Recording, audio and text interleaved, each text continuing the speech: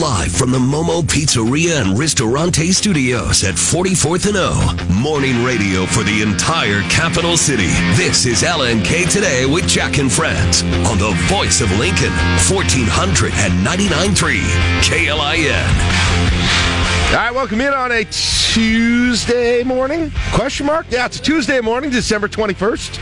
Put a question mark on my script. It's Tuesday morning.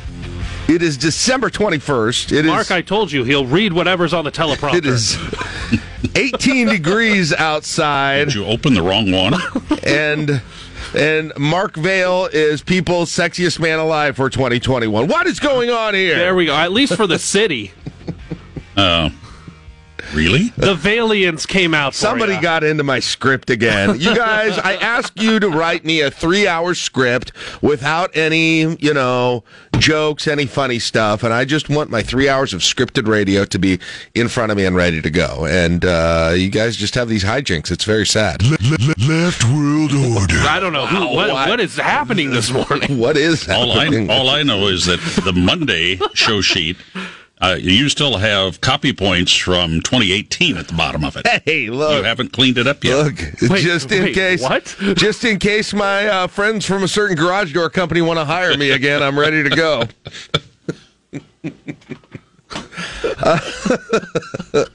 I do. Those are there. All right, good morning. How's everybody doing? Welcome to the shortest day of daylight. That's like 10 pages of copy points. That's not just like one page. Listen, there's a lot to say about garage doors. Welcome to the shortest day of daylight for the year. This, ladies and gentlemen, is your winter solstice. Now, 9:59 a.m. is officially. 9:59 is when it happens, Yes, when whatever that's when the lunar-wise happens that makes this... No, solar-wise. Solar-wise, The sun hits its southernmost point. The sun hits its sun. This isn't the one that goes through Stonehenge, right? Where it lines up? Is that the summer solstice? That's the summer. Okay. That's not as fun. Did you see the moon last night, by the way? Well, I saw it this morning. Oh, I didn't see it this morning, but I was driving the wrong direction maybe. But last night it was big, and it looked like one of those harvest moons or whatever you call it. I don't know. Maybe there's another name. Well, yeah, because you had to get your apple picking in. It's time. Quick. Well, the moon tells me it's time to hit the fields. Wait, what's happened? Actually, maybe it would have been okay this year. I don't know. You realize that 6 months from now, we will have gained, as far as daylight, between today and June 21st, which is the summer solstice, we gained 5 hours and 52 minutes of sunlight. That's crazy.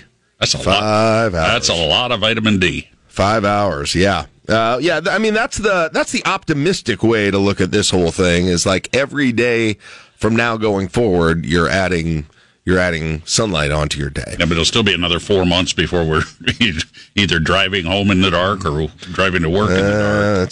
That's true. And I do see, by the way, we're finally maybe starting to inch towards some colder temperatures, but probably not really until 2022.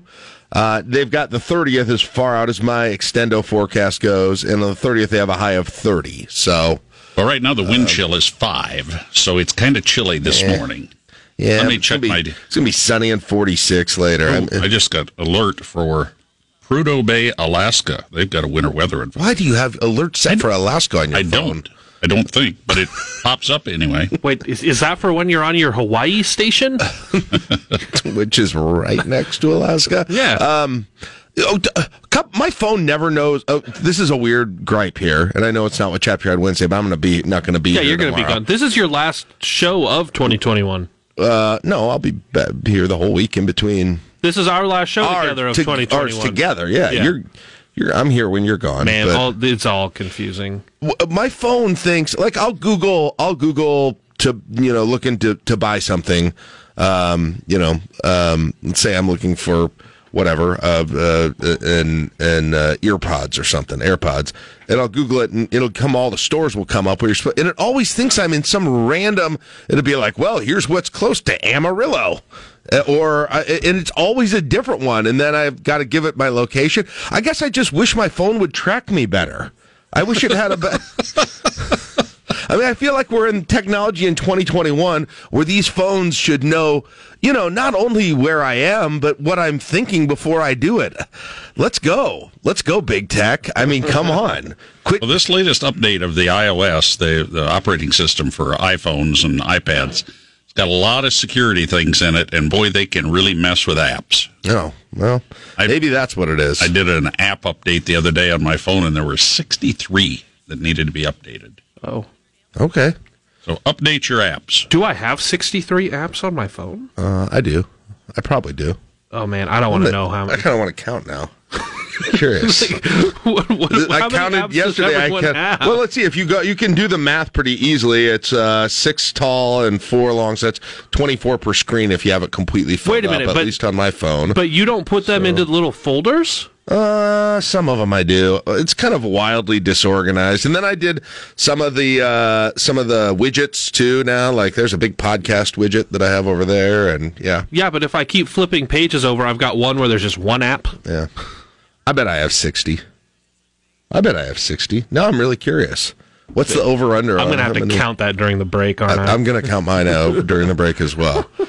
Hey, just broke here a few minutes ago.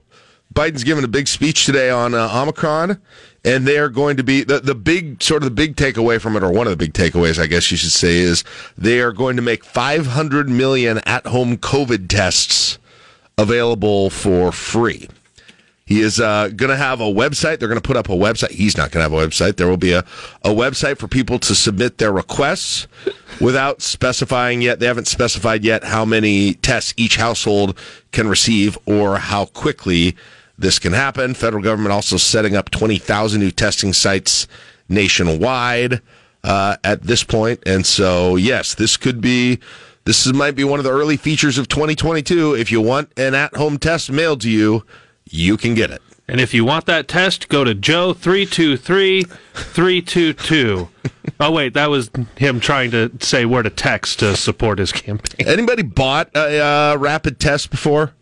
No, I don't even know. I've seen them in the wall. I haven't looked. I keep meaning to look at how much that they cost, but one of the things that they're talking about along with this is that the U.S. for some reason hasn't been able to make these tests as affordable as other countries. I have an article from NBC up here. It says a pack of 2 tests can cost U.S. consumers more than $20, where in other countries rapid tests sell for as little as $1.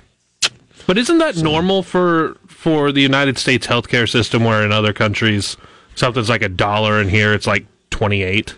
With some things at this point. Plus, directing 1,000 members of the military to help hospitals shore up their staffing and deploying FEMA to set up overflow operations for hospitals that are capacity. The Department of Defense is going to start deploying personnel to hospitals starting next month, with 8 states setting hospitalization records Sunday, including Ohio and Wisconsin, sort of nearby us. I don't need those tests, though. I got boosted yesterday.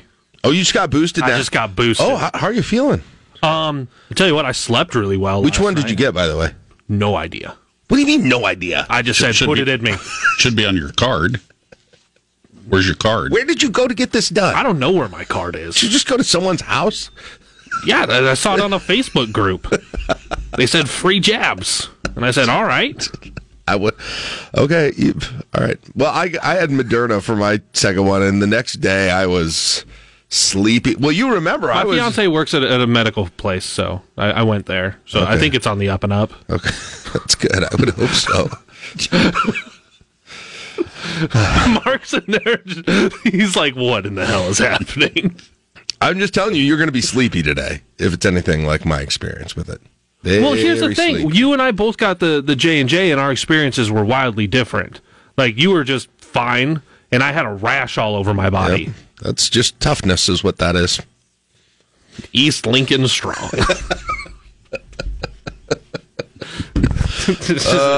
East Lincoln is naturally immune to the effects of vaccinations. What else do we have going on this morning, Mark? Well, the governor and Dr. Gary Antone held a news conference yesterday, really touting treatments, including monoclonal antibodies, and how they're not necessarily being used and utilized by some doctors. The governor was pretty pretty straightforward on what he thought about that. Also, why aren't they being used by doctors? Well, do you want to hear him? What he had to say? I just don't. If it works, the doctors just don't understand. Is that what the problem is? Well, yeah. Dr. Antone answered it. Said maybe they're too busy. Maybe they think it's a long process. They don't have time. He just wasn't sure. But they've got the antibody. I think they've got like 86 or they've got a bunch of sites now around the state, and they're doing about 1,400 antibody treatments a week in the state. Okay. So it just seems odd to me that the doctors who are practicing and who have been dealing with this for 2 years don't know enough that they need people in government to tell them how to properly deal with this. The governor said if you have symptoms and your doctor is reluctant or just won't write you the script for it, he said, get a different doctor. Get a new doctor. What the heck? Call the COVID hotline. Okay. They'd get you taken care of. All right. I mean, it was not something that I expected. So. No, I didn't. I didn't either. Okay. And of course, we got the news conference at 3:30 this afternoon. Oh, yeah. Directed health measure. Oh, by the way. Those feel like those come up very quickly. Yeah. Where it's like, you're reaching kind of the end of the directed health measure. Then all of a sudden, oh man, it's happening. Yep. It's right here. I've got to admit that I made a mistake. Yesterday in teasing what was ahead today. I had said the mayor was going to be on with me today. They had in fact contacted me last week, and I had missed it, and they had a conflict. So it was on Republic's schedule that came out Friday. Well, they contacted me on Friday that they weren't going to be able to do it. Which, you know what? Which means something better came up after they. No, in all honesty, let me be brutally honest with you. You didn't want to do this one. I could remember last time. Remember last time? Why don't you ask about Florida? I mean, it's. Oops, sorry, I slammed my hands on the thing. It's a no. First day in radio. It's just a no-win. It's a no-win situation, and then. But you also got the people complimenting you immediately after it. But then the other thing is, all the news is going to be broken this afternoon. It's like, I mean, they're going to do all the stuff. They're going to make all the announcements this afternoon. Can't talk about them this morning. So it's like, what do I do? Fish around and try and find out what they're going to say this afternoon, which they won't tell me. I'll just get her. I should say she. I'll just get her to come on the show tomorrow. That's fine. You can go for it. Go for it. Listen, my last day, I am more than happy. You know that gives us time to do Top 5 Tuesday instead. Ooh. Which, if I'm being honest, Top 5 vaccines. Way more excited to do. Top 5 vaccines you've got. No, I am very excited about Top 5 MMR? Tuesday. I'm a big. The measles, mumps, rubella. Yeah. The whooping cough. Hey, I am very excited for Top 5 Tuesday because here's what we're going to do. The top 5 most memorable, it doesn't have to be childhood, but I would think it would normally be childhood Christmas gifts that you received. Right? And I think this will be interesting with the eras that everyone recalls getting, because I have got some amazing straight out of 1980s Christmas gifts that I remember that I'm very excited to talk about. I got some out of the 50s. Yeah. An erector set? I did not ever get an erector set. No, but I got Lincoln Logs one year. You got Lincoln Logs? Dude, one of my friends had Lincoln Logs when I was growing up, and I thought those were so much fun. My grandma and grandpa always had the original, the OG little barrel of Lincoln Logs. I can still smell that thing almost. And it always, every time we went there, and I would play with them and build the little... build the log cabin and do the roofing and everything. But like half of the little green roofing things were broken in half or taped back together or something like that. You said barrel. Did you ever have the barrel of monkeys? No, but I remember those. I played with those at my grandparents' house because they were still in a closet from when my dad and uncle were kids. The barrel. What did you even do with those? They just hook together. Yeah, and you just pull hook them together out? and you just saw how much you could hang fun at all. Well, you clearly never lived. I got one year. I don't know if this will be on my top 5, but I got something called Construx, CONSTRUX. It was like a competitor Lego that lost that battle, but they were awesome. They were fantastic. Surprised I didn't become an engineer after doing that in the Lincoln Logs. All I know is that if you got Legos or Yeah, if you got any Legos in the house, do not go barefoot. Yeah. Oh, yeah. That's exactly right. All right, so we'll do that at 8:10. You can text some memories. If you can't get up to 5, that's fine. But if you just have one or two that you want to remember and text us in, you can do that throughout the show today. Also, Joe Jordan, News Channel Nebraska, John Baylor as well. Stick around. Tuesday morning show coming up on KLIN. A look at news from both inside and outside of Lincoln, and conversation on how that news affects us here. It's time for the Sound Off on LNK Today. All right, one last big hit of Diet Mountain Dew before we You are hammering that. get going. That was me. I'm sorry. I hit my mic this time. That's your fault. Yes. You can tell that, this being our last show together for 2021. There's a little bit of energy. There's a little bit, I would call it tension. Tension. Just kind of maybe, but we'll get back together on whenever it is. Energy has more positive vibes than saying I tension. wanted to be more negative. Okay, thank you. Thank you for that.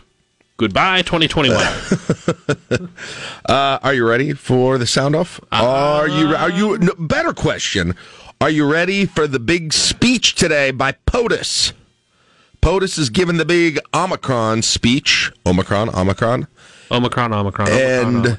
We already said one of the big parts of it is they're sending out, what is it, 500 million? 500 million. I talked into my phone and set a reminder. Tests. You going to get one of these? That's the question is like, who, do you just get one to have on hand? And when do you take it? Because so many of these Omicron cases are people who have either very little symptoms, or, just think that, who knows? Maybe sitting here with it right now. I don't know.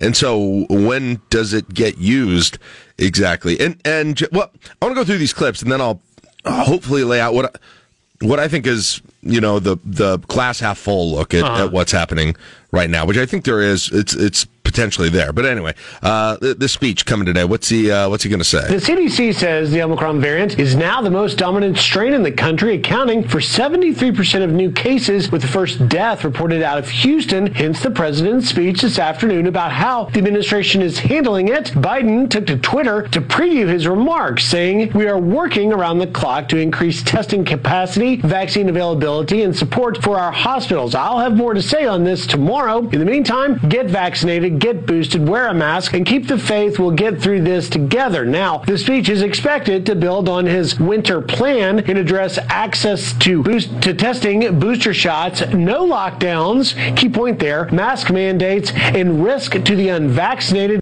All right, so we know now that some of this is coming out here this morning. Like I had said, they are going to be sending out for people who request them up to 500 million testing kits, a website where you will submit your request. No word yet on what the limit is per household or how that works exactly, but we'll know a little bit more about that today. 1,000 members of the military to help hospitals shore up staffing and deploying. FEMA set up overflow operations for hospitals that are at capacity. Defense Department is going to be deploying doctors, nurses, and medics to hospitals in need starting next month. And so those are some of the things we now know that will be said today. Of course, there'll be more detail flushed out. And yeah, you do have cases right now that are going up in the United States. Not surprisingly, once you knew this variant was going to be here and it was more transmissible. The Omicron variant has been confirmed in at least 46 states. Federal health officials say it is the most rapidly spreading variant of the coronavirus that they've had to deal with during the entire pandemic so far, but they do have tools to fight it. Los Angeles called off its New Year's Eve celebrations, and Rhode Island will reimpose an indoor mask mandate. Broadway musicals Hamilton and Aladdin announced the cancellation of all performances through Christmas due to breakthrough infections. The NFL has postponed several games after 100 players, many of them fully vaccinated, tested positive over the course of 3 days. Now, I don't know if you guys have ever read any of these articles. There have been times during the pandemic when I'd be like, please, let's end this. And, you'll Google, like, what does it look like when the pandemic ends? And there'll be these stories and these experts who have written and said what it looks like. And one of the scenarios that was always discussed when you read about those and how pandemics in the past have sort of waned after a while is that there's a variation of it that is more transmissible but less serious in terms of the health problems that go along with it, and then that overrides previous variants, and you have a lot of people who end up getting it, and it starts to wane the process. Now, it's still early enough in Omicron that you've got people worried, not surprisingly, that that if so many people get this, it's going to really put hospital capacity under strain, and it's going to be those sorts of things. But if you look at the numbers from South Africa right now, their cases skyrocketed. Yeah. But the hospitalizations and the deaths were pretty flat from where they had been in the previous months. So again, it's not necessarily comparing apples to apples here to there, and it's still early in that. But that's potentially, at least I'm hoping, I'm hoping that that's what this might be. And if that's the case, you got to make sure the hospitals can still function, right? I mean, it's kind of a dark thing to say, but if you're going to have that level of infection, and you can see it again, all you need to do is look at the cases that have been confirmed at places where they're testing frequently now, and probably the most obvious in most of our lives of that is what's happening with sports leagues right now. They're testing them regularly. They hadn't had a ton of problems. There were here and there problems, but they hadn't had a ton of problems. But now all of a sudden, boom, college basketball, game shut down all over the place. Husker Wrestling canceled their duel this last Saturday. Canceled their duel. NFL games, there's 2 NFL games tonight on Tuesday night. NHL is putting their season on pause. The NBA, they've changed their rules for contracts. So, I mean, you're going through it right now in this country. And I suspect if you had all of us in Lincoln testing daily, you would kind of see some of these same things. Right. So, well, we said that a year ago. The more you test, the more you'll find. Right, obviously. But if the choice is whether it's more or less infectious, if it's less deadly, right? Like, I think we're taking that option, right? I think there is a scenario out there where this thing really starts to wane with a more infectious, less strong, less symptomatic, less deadly in the end version of a thing. So again, kind of a glass half full. It's I'm not going to sit here and tell you I know exactly what's happening right there, but I do know that this is one of the scenarios that was pretty extensively discussed. Did you hear Trump with O'Reilly yesterday? Trump was doing an event with O'Reilly. He got some of his supporters a little upset with him when he some of them, at least, not all of them, some of them here. Let's check this out. Take a listen to what he said about vaccines. But look, we did something that was historic. We saved tens of millions of lives worldwide. We, together, all of us, not me, we got a vaccine done, 3 vaccines done, and tremendous therapeutics like Regeneron and other things that have saved a lot of lives. We got a vaccine done in less than 9 months. It was supposed to take from 5 to 12 years. Because of that vaccine, millions and millions of people, I think this would have been the Spanish flu of 1917, where up to 100 million people died. This was going to ravage the country far beyond what it is right now. Take credit for it. Take credit for it. What we've done is historic. Don't let them take it away. Don't take it away from ourselves. You're playing right into their hands when you sort of like, oh, the vaccine. If you don't want to take it, you shouldn't be forced to take it. No mandates, but take credit because we saved tens of millions of lives. Take credit. Don't let them take that away from you. Okay, so the president made news. Do you agree with that? Right? Both the president and I are vaxxed, and did you get the booster? Yes. I got it too. Okay, so... Wow.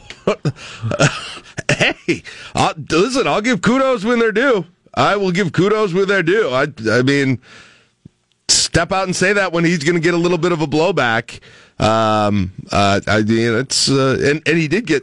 has been getting some blowback for that. And you could hear a little bit right before the clip cut off, but as the president was saying, take credit for it. It was while he was in office that it all got started, and they were looking at the numbers on how bad things could could have been. Right. Obviously, things haven't been perfect over the last now 2 years. Right. But things could have been much worse, and he's really touting what the vaccine has done. That's always the crazy thing about this, is that under his administration, they did get, the Project Warp Speed thing, it was a success. It was pretty impressive, and then to kind of go back and have real doubts about it it works against one of his accomplishments. So I understand why he's saying it, but I'm glad that he's saying it at the same time. So, anyway, all right, that's enough COVID stuff, right? How about this? Anybody getting on a plane here in the next few days? Going somewhere for the holidays? Well, you're not going to be alone. The lines began forming early, well before dawn, as a busy Monday was made busier with the added holiday rush. The TSA says they've screened more than 21 million passengers over Thanksgiving, and Christmas is expected to keep up that same pace. Screenings nationwide are averaging about 2 million per day. And while you're checking Christmas lists, make sure you check the TSA's list of items that you can bring inside carry-on and checked baggage. Even something as simple as a bottle of water or eggnog can slow you down at security. At Newark International Airport, Will Nunley, Fox Weather. If you're bringing a bottle of eggnog onto the plane, you might have a problem. Sorry, sir, you can't take this on the plane. Well, I'm going to finish it here. Chug that thick eggnog. Ugh. And don't get me wrong, I can do eggnog. I like eggnog, but yeah. Just only, but not too many times a year though. It's kind of a Christmas Eve thing mainly for me. Yeah. All right, what else do we have going on here today? Shortest day of the year, winter solstice. It's officially here.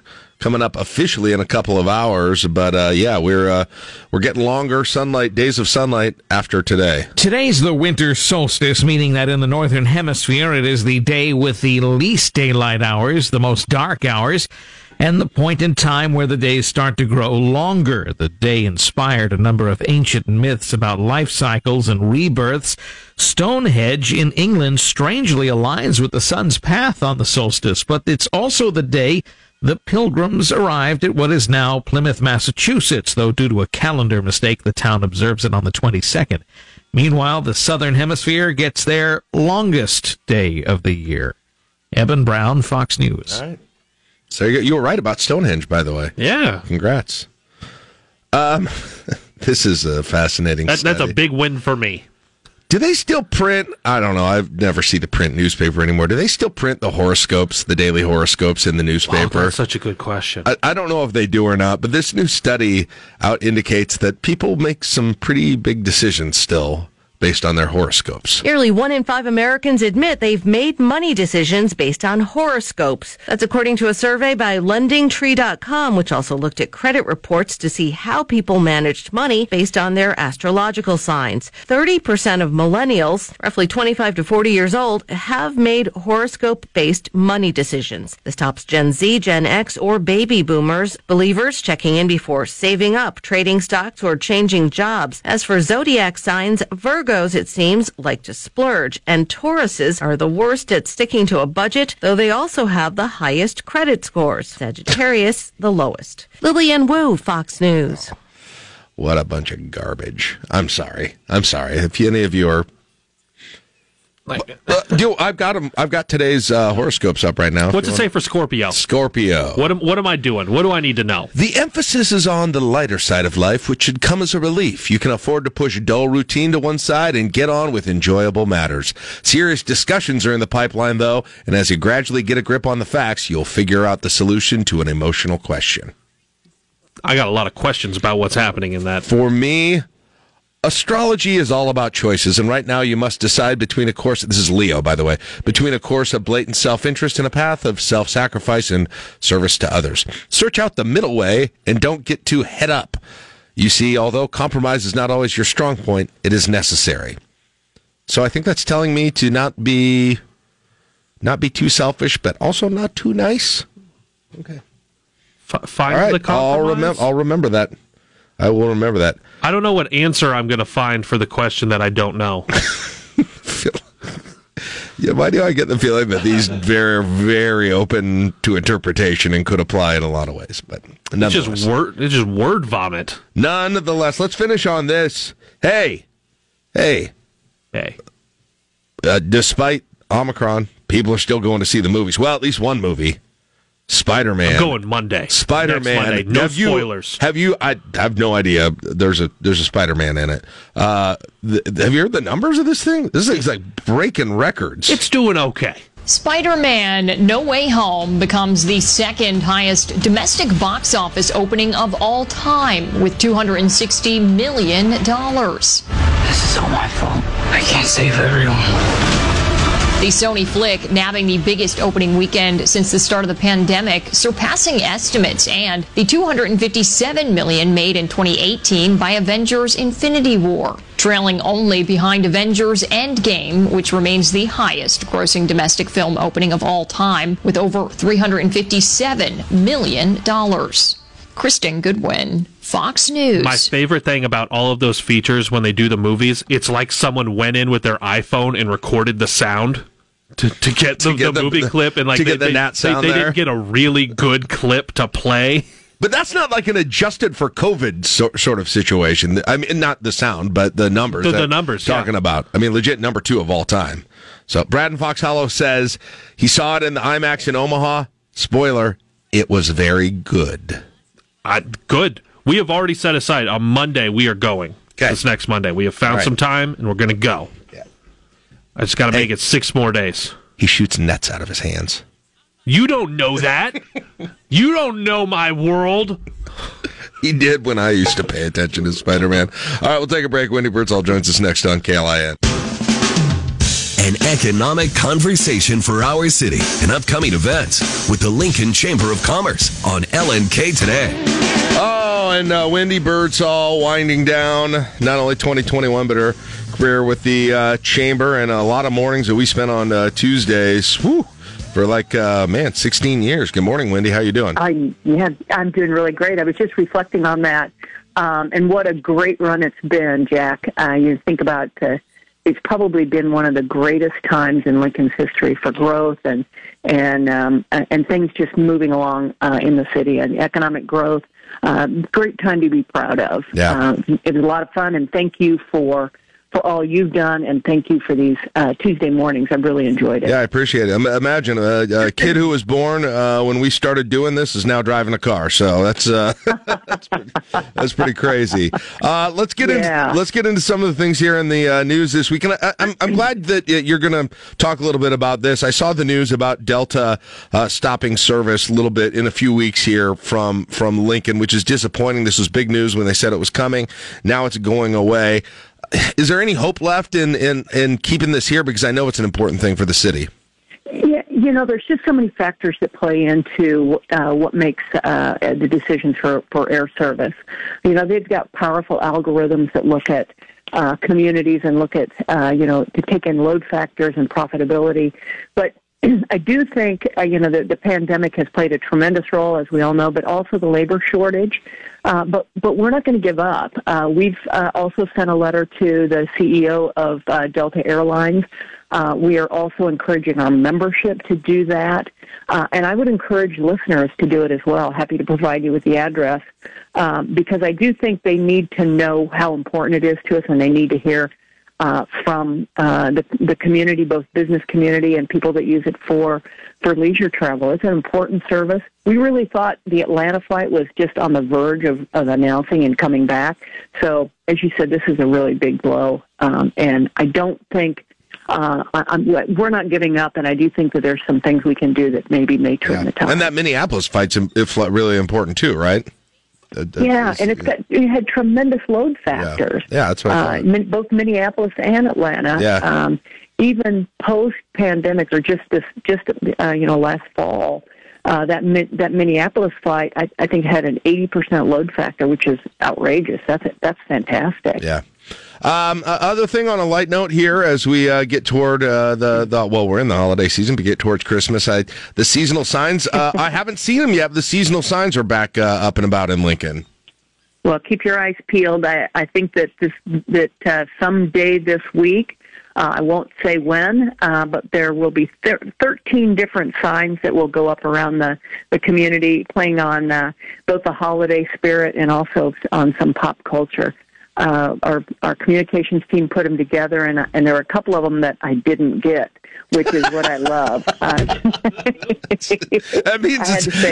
guess it means it's time to shut it down, Wendy. I think I've timed it out perfectly.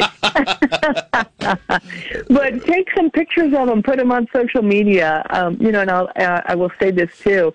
One of the great things, frustrating things, is we tend to lose them at a rapid rate too. They're very popular, and I think people want them. So we do sell them. If you want to buy one, but get it that way. Yeah, they're a lot of fun. Yeah. All right. Exactly. All right. So look for those coming up. Hey, Wendy, great to talk to you. We'll do it again, and have a great Christmas, and we'll talk to you again soon. All right. Thanks. Merry Christmas. There you go. Wendy Birdsall, Lincoln Chamber of Commerce. All right, we got Joe Jordan coming up in 10 minutes. Your morning drive, counting down the 5 things you're going to be talking about today. A little bit later in the show, Top 5 Tuesday, the most memorable Christmas gifts you ever received, and John Baylor. 7 o'clock, KLIN Lincoln. Live from the Momo Pizzeria and Ristorante Studios at 44th and O. Morning radio for the entire capital city. This is LNK Today with Jack and Friends on the voice of Lincoln, 1499.3 KLIN.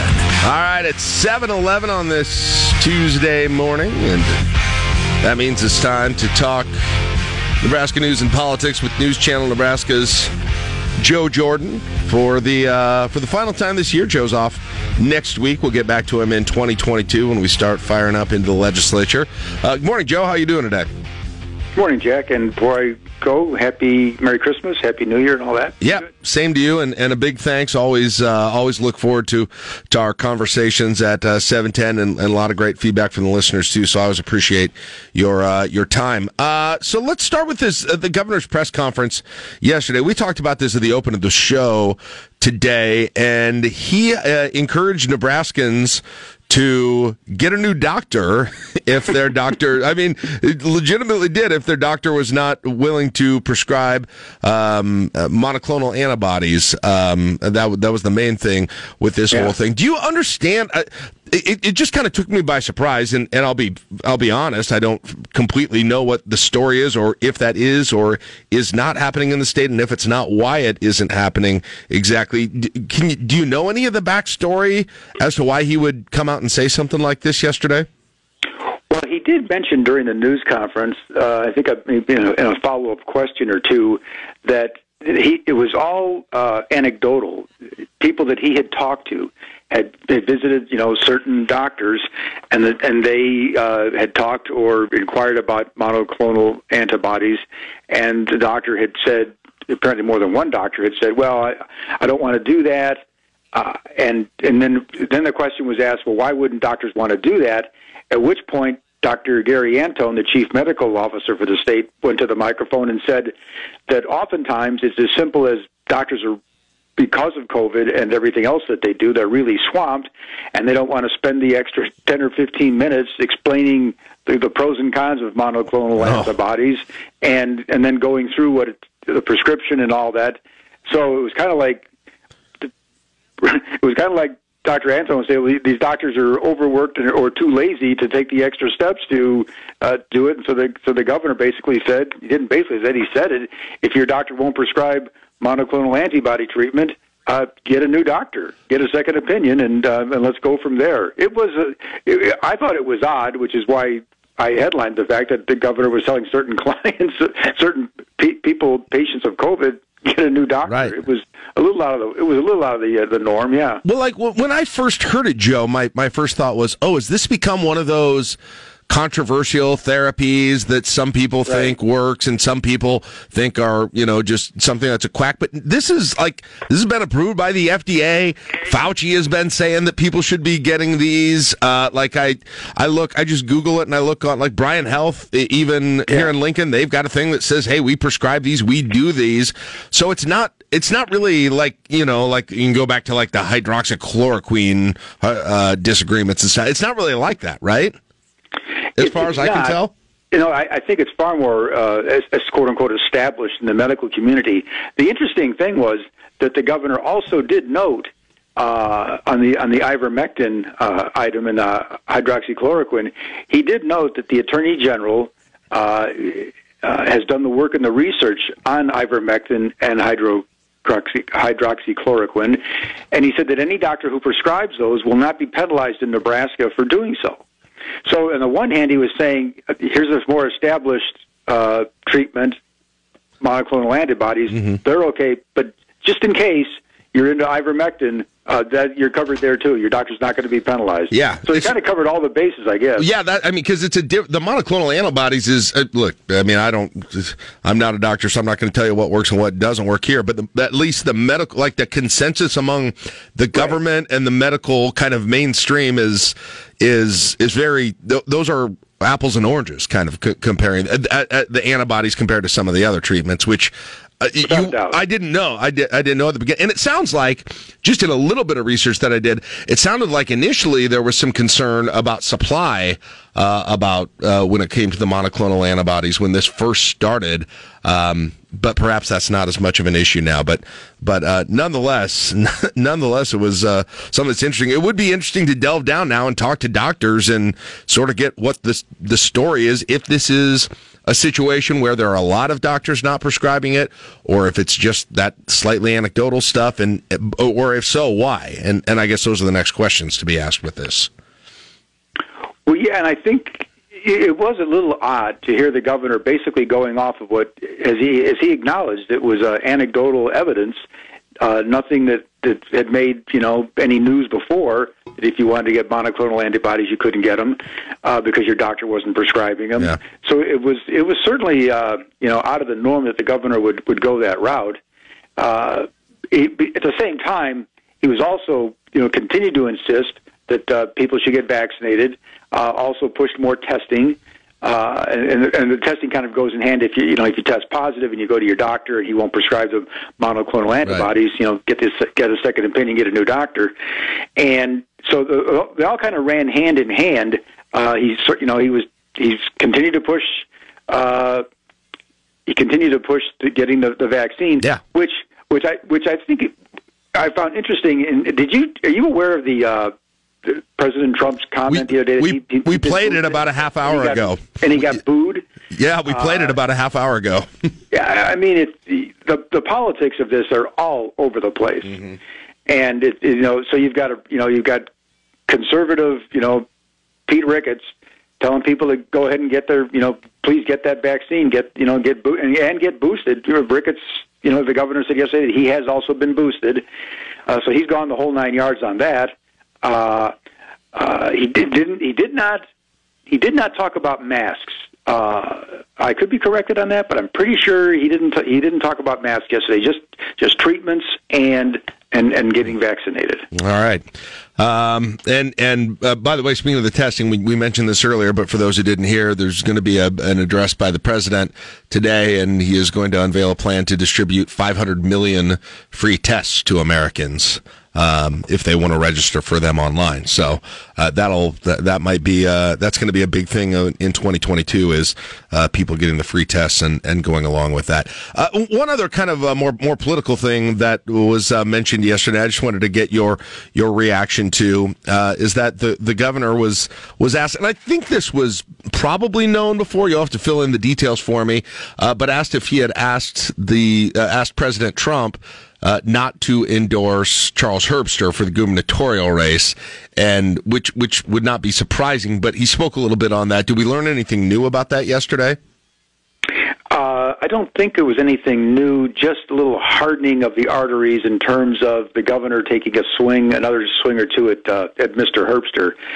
It was about a month or so ago, Politico did a report where they reported that Governor Ricketts had asked President Trump not to endorse anyone in the governor's race, and then at some point thereafter, obviously, Trump endorsed Herbster. So when the question came up, the governor simply acknowledged, yes, I asked President Trump not to endorse. Obviously, he did, and then he went into the fact that he didn't think Herbster was qualified to be governor of Nebraska because A, he moved a business and wouldn't put it in Nebraska, and B, as we've all come to learn over time for the last several years, I think it's been now that on 600 occasions in the last several years, Mr. Herbster has paid his property taxes late, whether it's a business property tax or his home property taxes. And back in 2014, when he was paying his property taxes late in Richardson County, he didn't give Richardson County the $39,000 he owed them, but he gave Bo McCoy $2 million for the governor's race, which I think to this day still obviously rankles Governor Ricketts, because Ricketts was running against Bo McCoy at the time. Right. And then I think that still bothers him, even though Ricketts wound up winning. But so given the opportunity to take another couple of swings at Mr. Herbster, the governor didn't hesitate, because he could have simply said, yeah, I asked President Trump not to endorse, and he did. But he didn't stop there. He took a couple of shots at Herbster as he sort of walked out the door there. It's going to be an interesting tightrope, because the more, of course Herbster would like, and I don't know if he'll get it or not, but he would love Trump to come here and campaign for him, right? I'm sure he would love to have him hold an event here. Trump in his endorsement took pains to kind of not say anything, sort of say something nice about Ricketts too. During that comment, but how long can that balance continue, right? I mean, when he usually gets involved in these races, the president does, and he's supporting someone, he usually goes after who he's going against, and he's not going against Ricketts, but we all know what the situation is with Ricketts, Pillen, and Herbster with this thing. I just don't know that this is sustainable here with this whole situation where we're at right now. Well, picture this. President Trump comes to Nebraska to campaign for Herbster, and Pete Ricketts doesn't welcome him to the state. Right. I mean, he's not at the airport when Trump comes into the state. I mean, yeah, I get he doesn't go to the rally, but he's not going to be on stage, obviously, because Herbster's going to be up there with Trump. But he doesn't welcome him to the state. Yeah,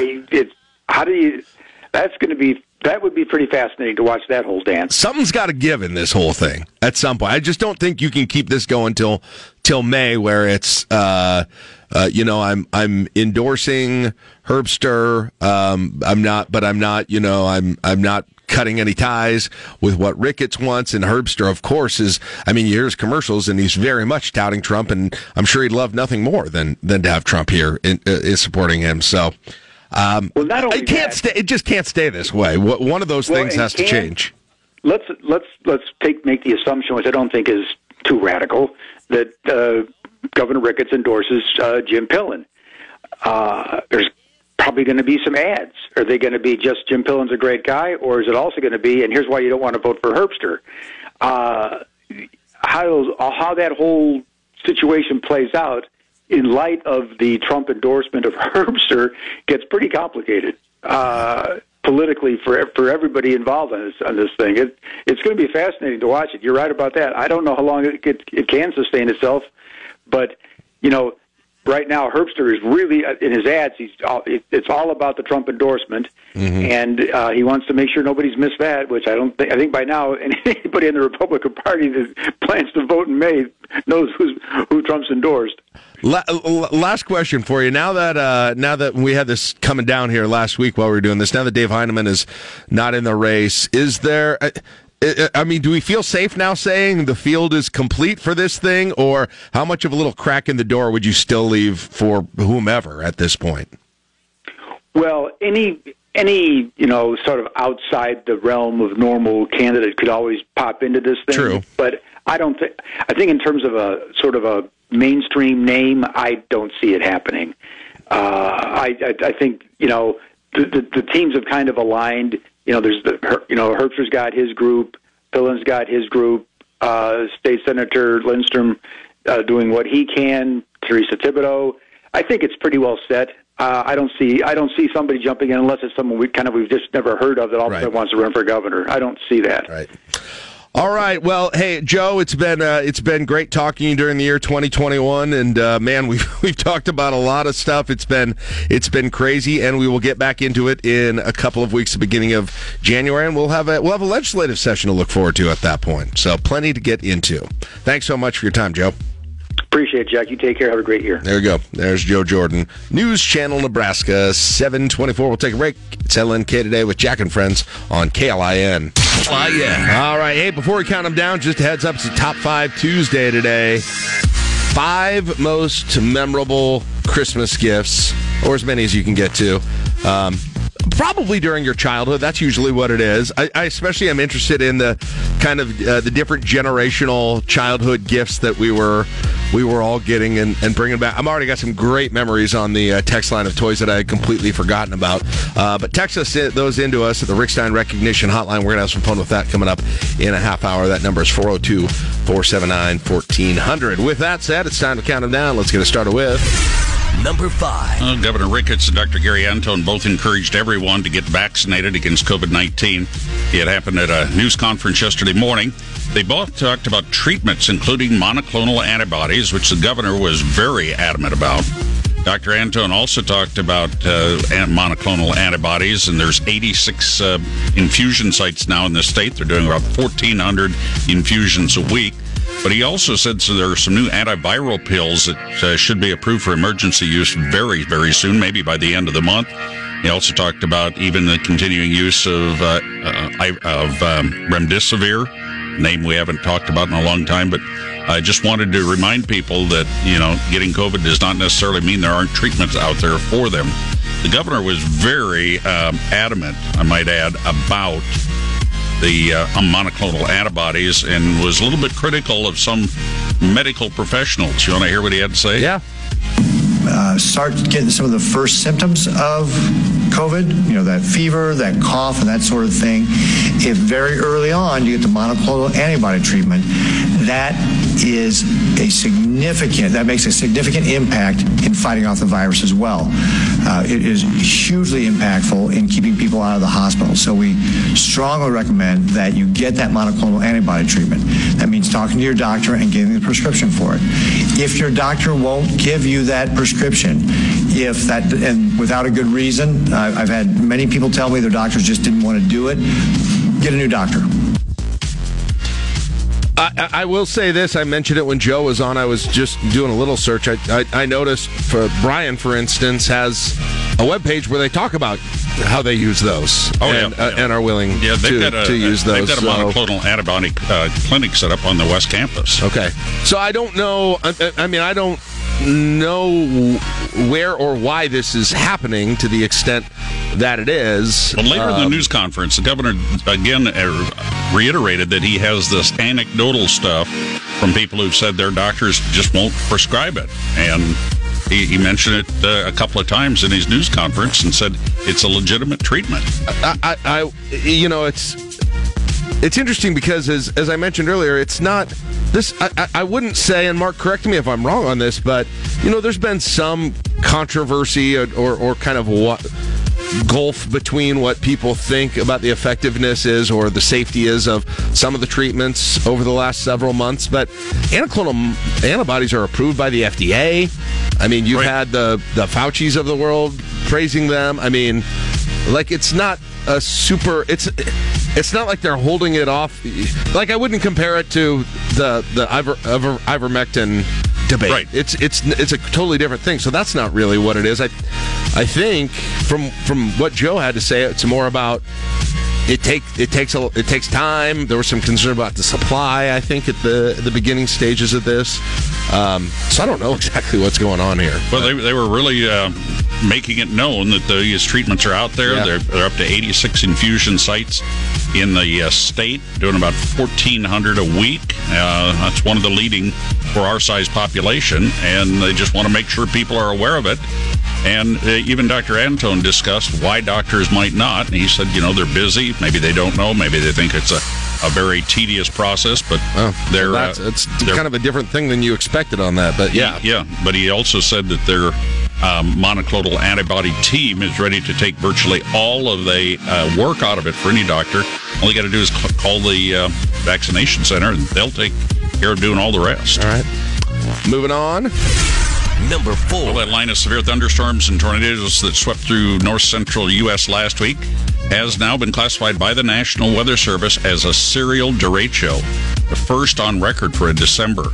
45 tornadoes preliminary confirmed in those December 15 storms. 24 or 26, depending on which story you read here in Nebraska.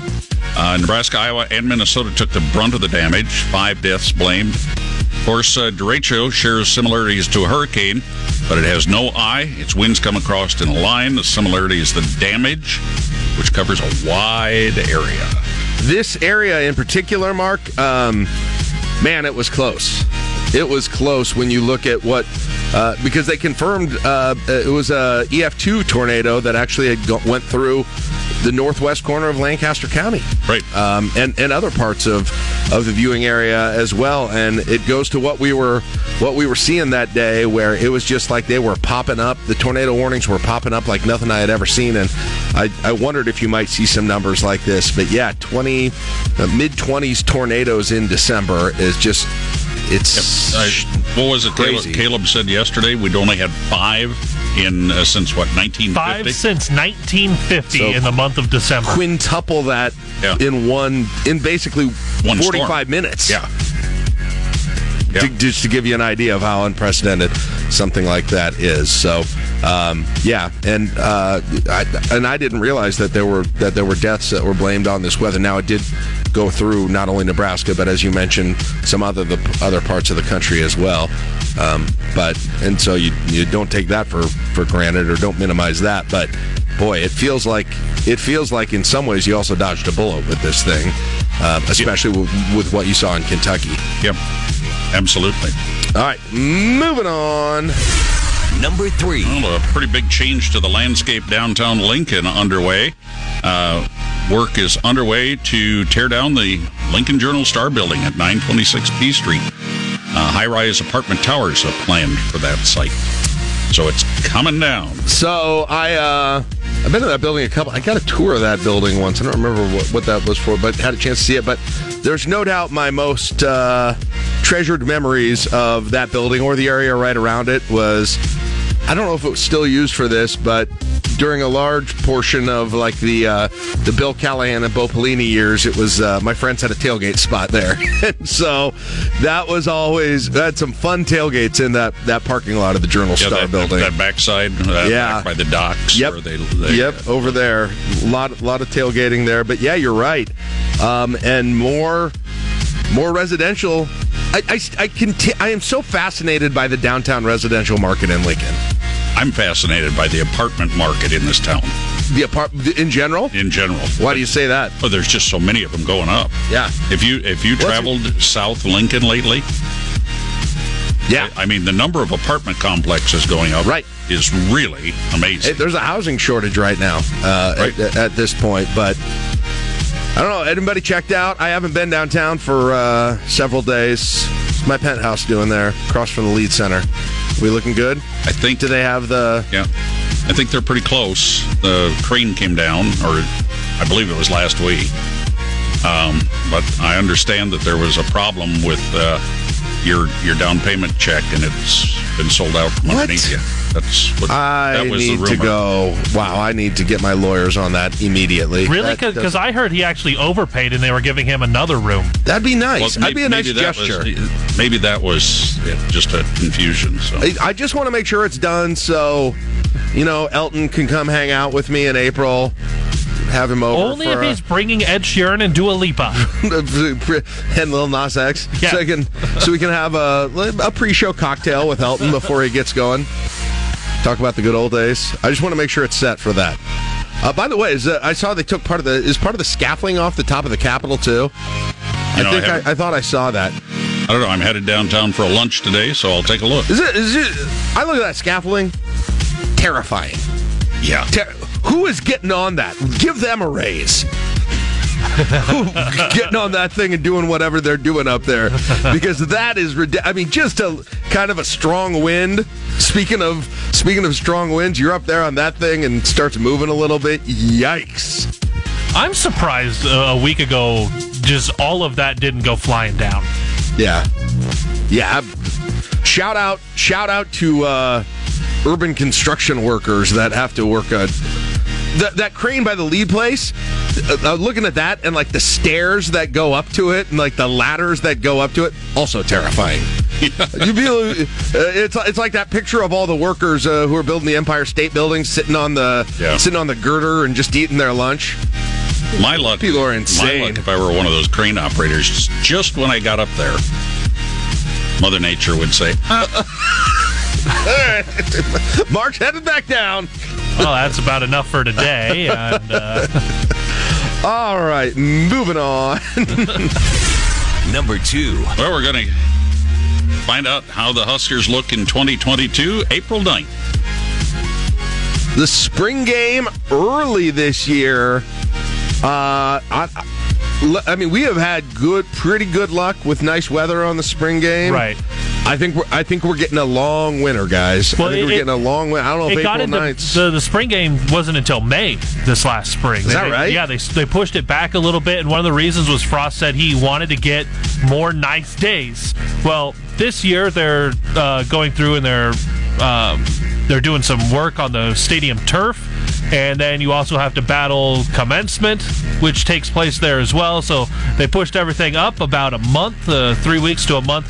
Nebraska, it's been back in 2013, they did it on April 6th. Other than that, since Nebraska made the move to the Big Ten, April 9th, it's never been as early as the 9th other than that 1 year. You know, I remember, speaking of weather that time of year, there was 1 year, and I'm forgetting what year that it was, but that it was severe weather moved through during the game, and Jim Cantori was here, and he's interviewing Dave Heineman while they're trying to figure out whether to call up the spring game, and that was when Tom Osborne was AD, and he's telling people to evacuate the stadium, and they were clearing out the concession stands.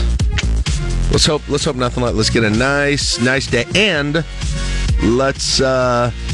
Caleb, are we going to have a new quarterback to talk about for that or not? That'll be the thing. Is there one or multiple more quarterbacks? You're obviously going to see Harburg and Smothers, and if Torres is healthy, so you're going to have at least 3. Masker's still on the roster. He got a little bit of run last year. He had more run than Harburg did over the course of the season. You're going to see Whipple. What does that affect on the new offense? What is Mickey Joseph doing with the receivers? What all is different with this team? And it'll be our first look at that defense without so many super seniors on it. Yeah, it'll be an interesting spring game this year. It'll be fascinating and not all that far away now. Right. All right, let's finish things off with number 1. Well, if you're looking for a place to eat on Christmas Eve or Christmas Day, Dave Welch, who has Metro Dining Delivery, has compiled a humongous list of restaurants, whether they be open or closed. He's compiled that on their website, metrodiningdelivery.com. You want the whole URL, you can get it, but just, go to that list is really something.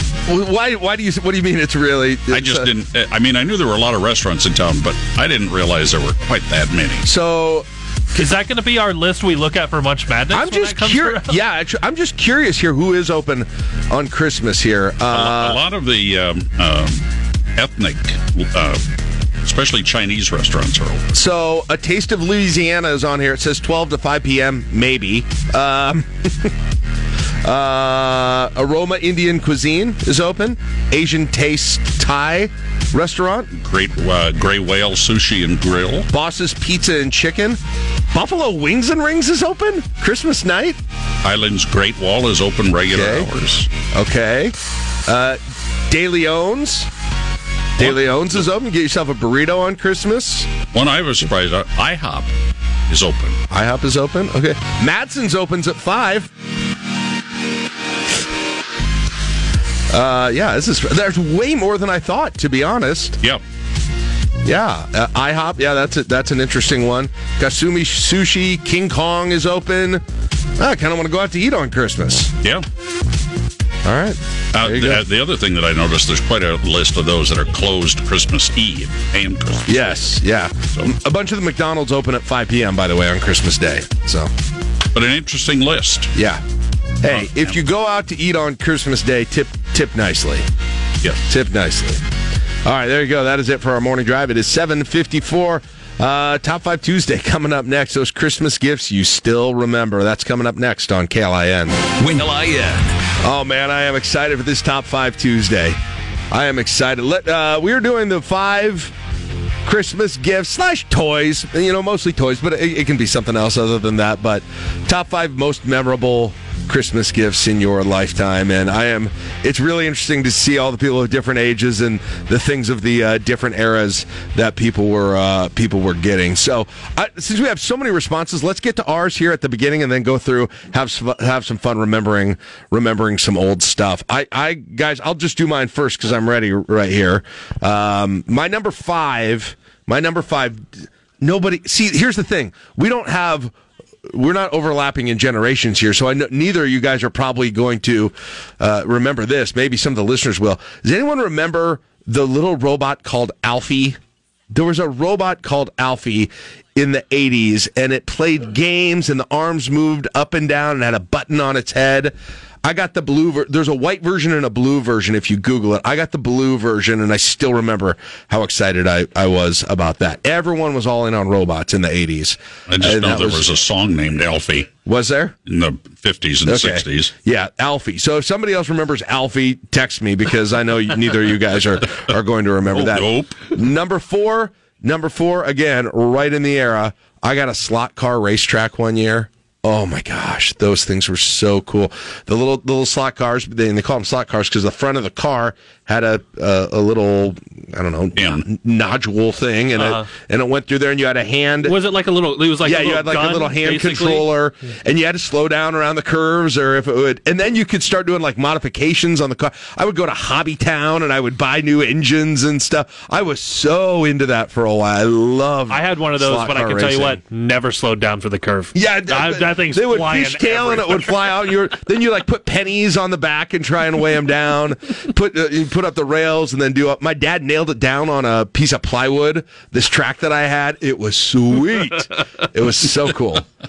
Number 3.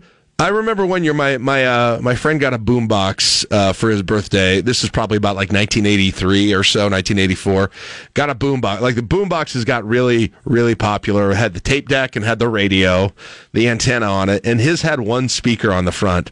And I said, my friend, he has this one with one speaker. It's so cool. Is there any? I would love to get a boombox for Christmas. And I got one, and it had 2 speakers. Oh, look at you! It had the left and the right. So I was so excited I could change the balance from the left to the right. I can still remember all the controls on it. You just flip the thing, go up to FM. The one above it is AM, and then the tape deck and the huge antenna. Oh, just goes to portable. Show you've been in an affluent situation for years. Yeah, that was. Yeah, I think it was a Sanyo. Number two for me, and I got to move fast because we got a lot of these to go to. I got one of those tabletop hockey games. You guys remember that with the metal things that turned, and it had a puck that was about the size of a quarter, and it was so much fun. That thing was great. And then my number 1. This is kind of a random thing, but my mom traveled a ton for work. She worked with school districts, and she once told my sister and I we could go with her on one trip during the year. And so we ended up going to San Antonio, and as part of that, I went to a Spurs game, NBA and the Spurs game, and I picked that one. I picked it based on the NBA schedule because Shaquille O'Neal played for the Magic. It was like his second year for the Magic, and so I got to see Shaquille O'Neal playing against Dennis Rodman for the Spurs at the time, and so a chance to go to that game, which my mom took us to, was really cool. So those are my top 5. That's awesome. Caleb? My number 5 is I got Power Rangers. At the time, like the action figures, like the little action figures. No, actually, the real Power Rangers showed up. But yeah, the little action figures, and these were the ones where you hit a button and like the head flipped inside its chest. Okay, so they would morph. When they did that, it was the person, you'd hit the button, and it would flip into its chest, and then it had the helmet on and everything. Nice. Those were so much fun. This one, I don't know. My family really fed my love of reading. And each year I would get books. Lord of the Rings, Harry Potter, Dragon Riders of Pern. So much fun. I enjoyed that every year. What book was I going to get? Books? Yes. Jeez. I loved it. And it fed. I still love reading. They just fed that love for me. Number 3, I got a PlayStation 1. one year. Oh my God, was that awesome! PlayStation 1. And now with all the gaming that I play now, I'm like, those graphics were terrible. Yeah. And like the controller didn't work, and you were wired up. It was awful, but it was so much fun to go down into. Was that like Echo the Dolphin? Was that on the PlayStation 1? Wasn't that a big one? Maybe I didn't play that one. Okay. I played Final Fantasy Tactics and Motocross. All right. Number 2, I got a Hot Wheels track when I was like 5-6 years old. And where we lived, I had loft beds with me and my sister. We shared a room. And getting the Hot Wheels track, and we had enough of it that we ran it across the loft beds and then down and out into the hallway. Oh my gosh. You were seeing how fast you could get, and it would, like, the track would fall apart. So we're standing trying to hold it and see how fast you could make the track. I had one of those Hot Wheel tracks. It had a rubber band thing that you attach, and it would shoot it forward. Yeah. Yeah. All right. And we saw what gravity could do for it, too. Yeah. Number 1, I got a Game Boy Color when I was like 12, 13 years old. Ooh. That was so much fun. The amount of Pokemon and Harvest Moon that I played, that was the stuff. Because we went on a bunch of trips. We played. I played a bunch of sports, and my dad was a coach, and it was always on the bus. You had the Game Boy Color. Had the Game Boy Color to get me through. Faster. All right, Mark, what do you got? Well, I got a set of Lincoln Logs. Yes. I remember Good. that. And I think the next year I actually moved up a little bit in that, a little more sophisticated. Remember Tinker Toys? Yes. I had Tinker Toys when I was growing up. I had an electric car set. My brother had electric trains, so I ended up with electric cars a little bit. But this was a much older version than what you had. Yeah. They just had the little pin and the track and all of that. When I was probably 14 or 15, I got my first shotgun. Ooh. Yeah. You know, never was a big hunter, but I got my first shotgun. It was an Ithaca 20 gauge Featherlight Deerslayer. So okay, I remember that. Did you use it? I hunted a few times with it. Okay. Not a very good hunter. Scattershot with those shotguns. I'm sure it's fine. and I think my favorite of all times was I got a pocket-sized transistor radio that had a little leather carrying case. Ooh. And it was AM only, because that's all there was. Yeah. And I had that for years and years and years. No headphones, it just played out loud, right? Yep. It was a little tiny speaker, 9-volt battery, and that was it. Chris Lofgren, Yeah. what about you? Well, I've got a couple of things. One, Mark and I share that a shotgun. I got my first shotgun when I was about the same age. Savage over and under is a 410 and a 22. And my son has it now. It's really cool. Oh, really? Oh, yeah. It's a great little gun. Yeah. I got my first pheasant with it. But not with the 22, I'll bet. No. If you still had to be a pretty good shot with a 410, Hey, too. if you got it with the 22, I'm impressed. Guys, I don't get these jokes at all. These aren't jokes. Hey, yeah. I don't. Oh, man. Anyways, what else? You guys are all growing up with the graphics and internet and all that kind of stuff. And one of the funnest games I got when I was a kid was a football field, but it was the vibrating. Yes, my dad had one of those. The vibrating football field. Yes. And the football players, similar to what you guys might recall the Green Army guys. Yes, They had their little platform. Yep. They stood on there, and you lined them up, offense and defense, and then you turned on. And then it was just random where the ball would go and the runner would go. And there was one that you could throw with, but I don't know. Like my dad's had a thing, a little thing you could throw. I was like, how are you ever going to catch? How is a player ever going to catch One that of my ball? friends had that. I got safetied so much, like just 80-yard safeties. I'm like, you're running the wrong way. And remember, the football was a little felt. Yeah, it was like sort of sticky, but like it was made out of felt. Okay, I can't remember. Yes, that thing was incredible, and I don't think it ever really worked. It didn't ever No, it wasn't. You really had a hard time coming up with a winner, I guess you might say. What constituted being tackled? Yeah. I think I developed early versions of the spread offense with that. That's probably true. Yeah, that may be the origins. There you go. Did any of you ever get an Etch-a-Sketch? Oh yeah. That was always a good I remember them. I don't know if I ever had one, though. Oh, my goodness. I spent hours on one. Yeah. You try to come up with mazes. You could come up, and then you would get tired, and you'd want to set it down, and you set it down. You don't want to shake it. And nobody mess with it, so you can go back to it. Oh, my goodness. Okay, let's go through some of the texts of some of the other ones. Sam says you could run plays and determine which way the player ran with a little circular knob on the bottom of their feet. Well, that's news to me. Okay. That would have been helpful. Let's see. Keith says, Caleb, I was in front of you on the bus. I greatly enjoyed the Dragon Riders of Pern book series. Yes, thank you, Keith. Wow. Debbie says, the two toys I remember most were a cardboard sheriff's jail and a cardboard grocery store my folks got us. They were great playhouses. Plastic playhouses weren't made yet. She got a cardboard jail. Lewis says, in 1961 Roger Maris baseball game. One year I got, I think it was for Christmas, I got, it's like Stratomatic baseball, where you had the cards, you had circular cards, and you'd spin a spinner for every at-bat, and you'd put them in. It was awesome. Loved that thing. Chicken Rich says, the original big wheel, the original big wheel with a handbrake. You could do some amazing spin-outs with those. Rock'em Sock'em Robots, Silly Putty. Still blew my mind, Mark, that Silly Putty could take the newsprint right off of paper. I'd take the colored comics, the Sunday comics, and take it right off there. And the color of the Silly Putty never changed. Right, and get like the Beetle Bailey, the full comic, and show up. That was very... Ant Farm, and then Chicken Rich has a gun. He says a Crossman 760 pellet gun. Yep. Mike has BB gun, 12-inch tall G.I. Joe, full model train set, Hungry Hippos. That is a fun game. Hungry Hippos. I need to get my kids that for Christmas this year. And I want a hippopotamus. And then he's got Hot Wheels Super Duper Double Looper. I don't know what. Did that mean two sets of wheels on the back? Maybe isn't that the one that's... No, that's the track with the loops. Yeah. Oh, Hot Wheels. I was thinking, I'm an idiot. Okay. I thought he meant never mind. Okay. Okay.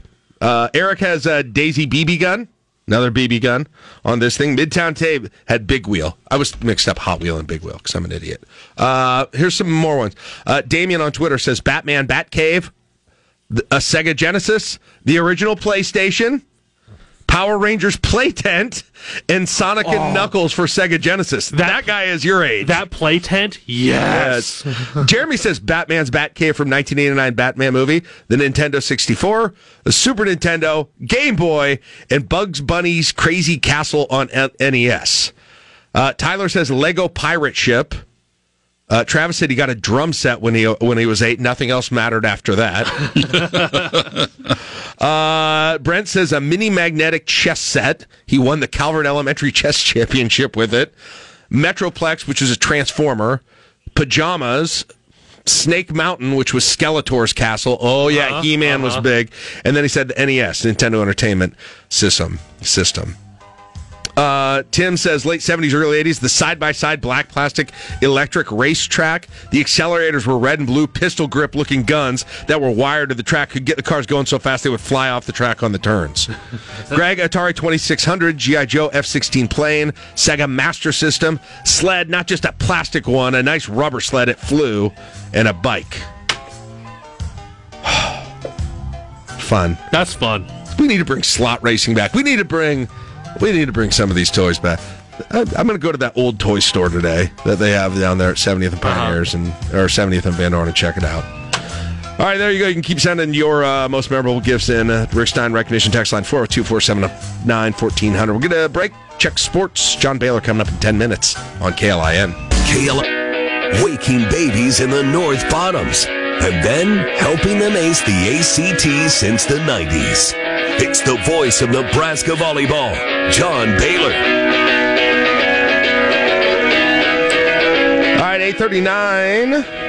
LNK Today with Jack and friends, and fresh off of his trip to Columbus, Ohio for the Final Four National Championship. Welcome back to Lincoln, John Baylor. Hello, how are you doing today? Capital city to capital city. Yeah, you're back. It's good to be back. You're back. It's good to be back. And my goodness, how much time did you need to recover from Saturday night? Still in the throes of that recovery. My goodness. Tough one. Well, yeah, that match, was it... You've talked about Wisconsin a lot this year. You know them very well at this point. They got the same players they've had for 13 years. Very tall. Those sorts of things. Very, very tall. No, long. I forgot that. Long People aren't tall anymore. They're long now. I thought that's like horizontal. Well, basketball announcers like he's very long. Yeah, that's horizontal. That's like wingspan, I think. All right, I'll look into it. I'll get back to you. Before next season. Yep. Did anything surprise you about just kind of how that match went with these two teams matching up with what you'd seen from them before? I think Wisconsin was surprised. The Huskers weren't that surprised. Wisconsin had beaten Nebraska 7 times, now 8 times in a row, and I think they thought, oh, maybe that November 26th match was an aberration. Huskers won the first set, and then 2 deuce games, and bang. Right away we made it clear that we were ready. I guess I'm increasingly surprised at how important game 2s are.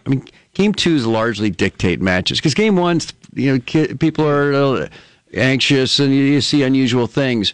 Game 2 is when people have settled down. You kind of have a feel for how the match is going to go. You got to win that second set. Yeah, which they had a chance. It was so tight. 4 set points. It was a 4 set points in there. 4 set points for Nebraska.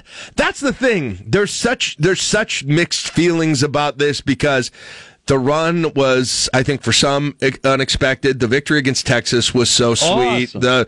The going in with the problems that you had early in the year, and there's a part of you that's like, man, anything's sort of gravy at this point. But then on the other side of it, you're like, God, switch 1 point at some point. Switch 1 point about 3 different times in the match, and it goes the other direction. The difference between winning and not winning, razor thin. Yeah.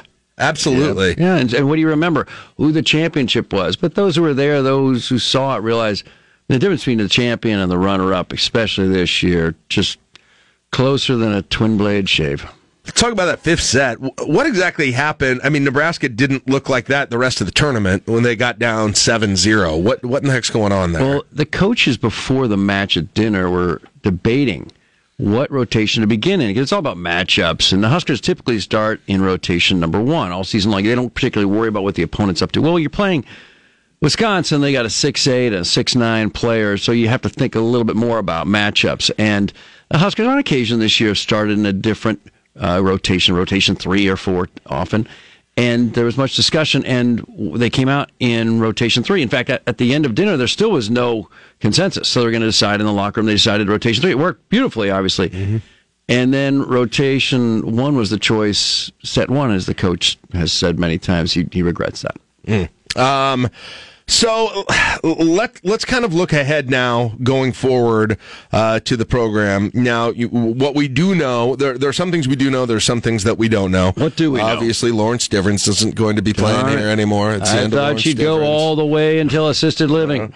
No, Lexi Sun not going to come back. But there are decisions still now to be made. Break down for us a little bit of who's got that decision to make about whether they come back or whether they don't. And Kayla Caffey, Kelly Schwarzenbach, it's mutual. It's got to be mutual. First of all, the coach, the staff has to want them back, see a need for them. Secondly, okay, is there going to be a scholarship? Yes or no? Often the answer is no. But typically these families have had 4 years, sometimes 5, of free education, so they can swing it for 1 year, or it would be 1 semester, basically. Sometimes 2 semesters, depending on the spring. Mm-hmm. So with Callie. I don't know. This is purely speculation, by the way. With Callie, my hope for her at least, and I shared this with her parents, I hope she doesn't retire. I just think too many players with eligibility left retire, like Haley Densberger. I wish she had played this year somewhere. Yeah, Nebraska somewhere. The cubicle is overrated, right? Mm-hmm. And so keep playing. Mm-hmm. And Callie could go to a program in the Missouri Valley, a program, Iowa State maybe, play all the way. She's a 2-year starter for Nebraska, and what a great final year she could have, get a master's, all those happy things. And Kayla, I think, could necessarily help us. So I'm really hoping Kayla Caffey comes back. And she's going to be 25 next year, but again, she wants to be an educator. What's the rush? Right. And I say work at LPS in the morning, Devaney in the afternoon. Well, get this. Let more of this COVID stuff pass and play volleyball, and hopefully schools are a little bit more normal when you get there. One more year with here and with NIL, you're making an income. She's been good throughout. She was good last year. She pushed for playing time last year. She took it to another level at the end of this year, though. Kayla Caffey did. She was ticked. The Big Ten coaches did not elect her first or second team Big Ten. All-America did. Yes. Not good enough for the conference, good enough for the country. Yeah. I guess, and then Nicklin Hames there too. It kind of seemed like in a tweet she indicated she's back. I think she sort of sounded like she was back in the press conference. I think that's probably, she loves it here. She again makes good money with NIL. She is adored. She's probably one of the top 5 most popular Husker volleyball players of all time. It's tough to quantify that, so you can just make those statements and no one can question you. Anyway, she is beloved, and her parents told me at least 2 girls have been named after her in the state of Nebraska. Newborns. I mean, just unbelievable. They've never bought a beer in this state. I mean, it's just unbelievable. At least 2, because during the Final Four matches, I was seeing a bunch of tweets from people saying, "Yep, Nicklin loves watching Nicklin," and I'm seeing all sorts of different spellings for it. Really? And they're all the kids that you're seeing on there are 2 and under. So the question becomes, what role might she play? I think the keys to the car now belong to Kennedy Orr. So is Nicklin going to be comfortable, supporting Kennedy Orr, supporting the shovel crew in the back row, really being like a quasi graduate? As you would say, hold everything. Hold everything. What do we do? Wait. The keys belong to Kennedy Orr. She's what are you talking about? Number 1 recruit in the country. She waited her turn. Nicklin's had 4 years starting, but you're now with COVID. She's got this extra thing. We're not giving participation trophies here. What are we talking about here? She's going to have to earn it. But I think it's probably Kennedy's job to lose. But we'll see. But I think it's going to be intriguing because the fans adore Nicklin. She's sitting right there. Or maybe she's starting next year. Maybe it's a 6-2. I mean, that's kind of the story of Lexi's son this year. Yeah. And Callie to some degree as well. COVID, you've got a logjam. And so players you just assume are going to play suddenly get a 5th year, and all these freshmen arrive. So you've got extra bodies, and somebody's got to rest. The defense is essentially back, though. You've got those. What do you like, 3? Legion of Boom or the Shovel Crew? Isn't the Shovel Crew better? Legion of Boom is. I think Cook was in a hurry to say something to change the subject. But Shovel Crew, I like that. I don't know. That's still not great. Back to Nicklin. her pro career is going to involve libero. Now I know she wants to coach. So the question is, does she want to play pro? And you're thinking libero, really? Why not? Oh, she's the best right back player the Huskers have probably ever had. Because the right back player is always the setter. She digs better than any Husker setter. I mean, she's got one dig more than opponents' starting setters for the season, basically every match. She's a remarkable. She's going to be an amazing libero. But liberos don't make a lot of money professionally. So does she want to pursue that or go right into coaching? She'd make an amazing coach. She got a lot of great. Mom's a coach, right? Mom, dad, Mom's the whole deal. Didn't she win like 7 state championships in Tennessee because she was playing in junior high? I think in the maternity ward she won her first state title. It's like 8th grade. She's playing on some adult rec team. She wins that. She just wins. She just likes to win. Okay, now how do we kind of take a look now at the outside hitters then? After obviously I'm not coaching, but my guess is Lindsey Krause on the left. Okay, because she's a game manager. She can manage the ball, and that's what you want on the left. She's a Terminator. That's the first thing you need out there. But she sees the floor so well. The game I think is slowing down for her. She's been an elite player since age 9. I just think on the left side she has a bigger impact than on the right.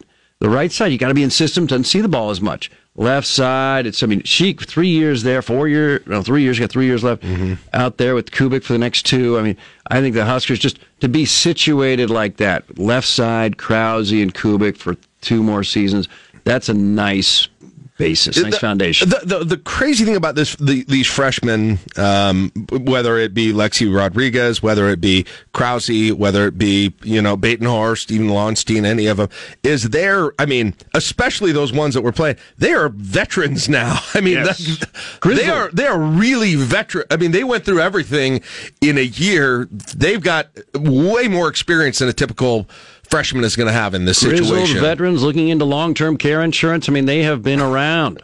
They've earned their stripes. So I think there's going to be a battle on the right side. And it's going to be tough to keep everybody happy. And can Allie Batenhorst play right? Not sure. Whitney Lonstein, is she going to be a successful right side? Not sure. So here we go again. And then, boy, we got some amazing talent coming in next year and definitely 2 years from now. So the future's bright, you're saying? Very bright. Keeping everybody happy is the big question. Can Skylar Fields play right side? She plays for Texas. And she's in the transfer portal. Since when? Since 3 days ago. You got to be kidding me. Yeah, over the weekend she went into the portal. She's been a fixture. Okay, that's intriguing. That's intriguing. No, I'm not saying it's intriguing that Nebraska is suddenly interested in her. It's intriguing. I said during that match and after, all their winning in that very weak conference has papered over simmering unhappiness. You could in that see program. it. You could see it. For Skylar Fields to leave, my gosh, she's from in-state. All they do is set her. She plays all the time since day one. But she doesn't play back row. That's one reason Lexi left.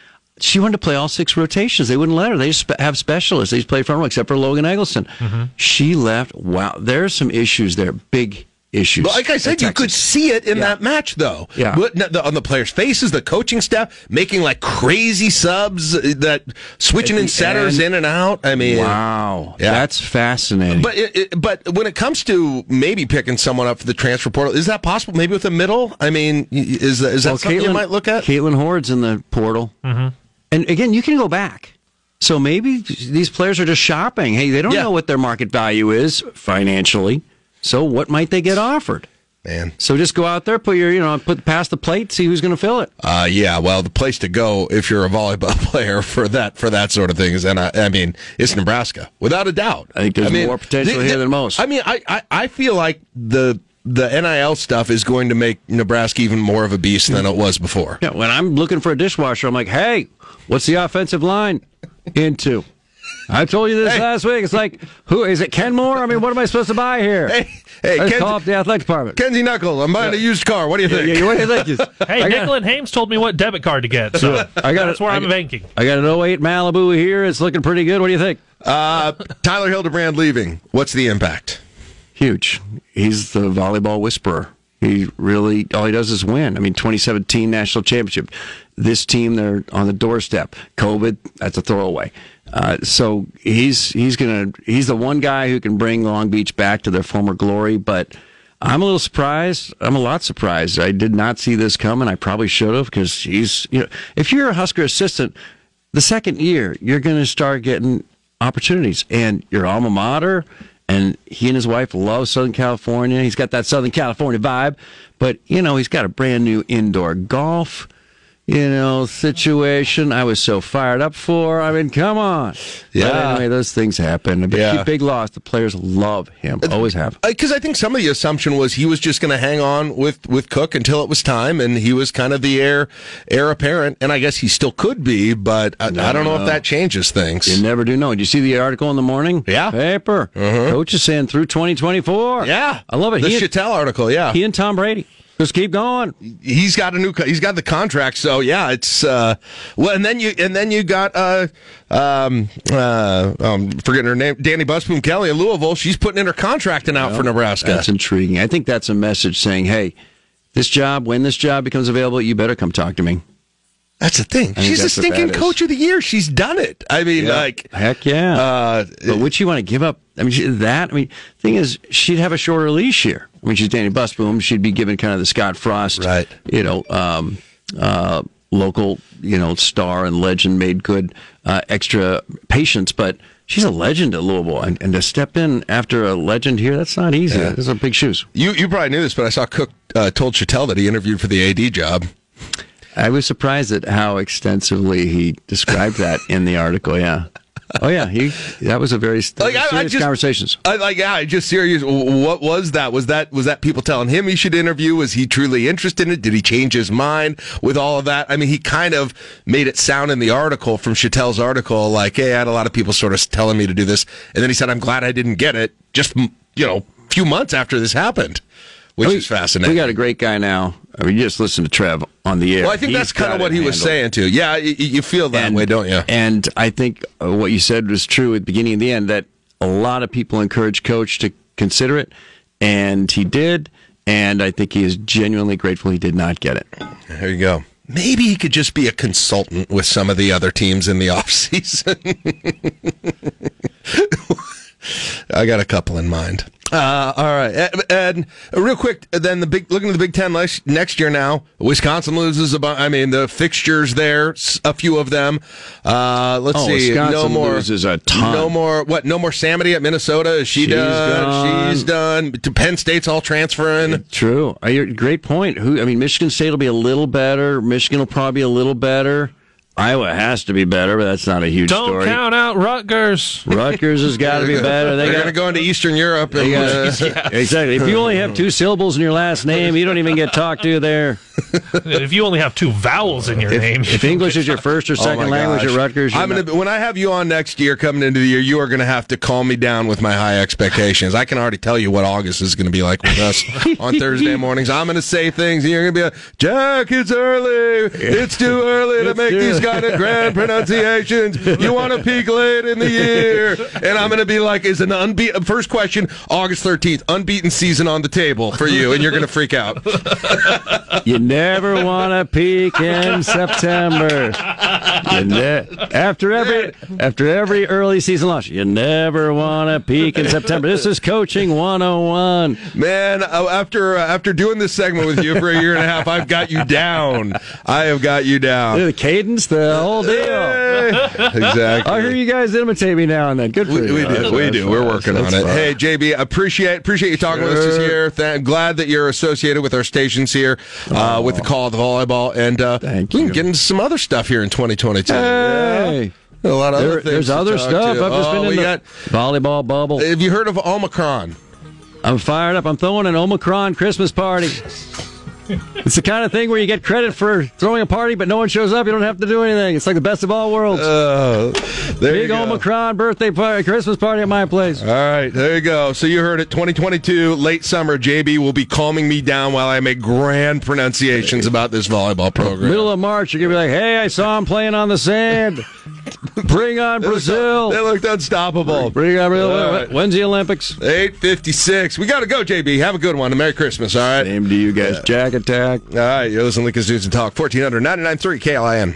Bree Foster. You're listening to LNK Today with Jack and Friends on 1499.3 KLIN. All right, 8:58, 25 degrees in the capital city. Well, as we had mentioned, I'm going to take a few days off. I'm going to be back here on Monday. Then Caleb will be gone, and then he'll come back, and I'll be gone. So Caleb and Mark's last time we have the threesome together until about a week into 2022. January 6th. Mark that date. January. What could be notable about that date? That's it. Hey, thank you so much, everybody, for joining us this year, joining us today, the year. I'll talk to you again about the year next week. But a Merry Christmas, a safe Christmas, and looking forward to talking to you guys coming up next week. It is 9 o'clock on Lincoln's News and Talk, 1499.3 KLIN Lincoln.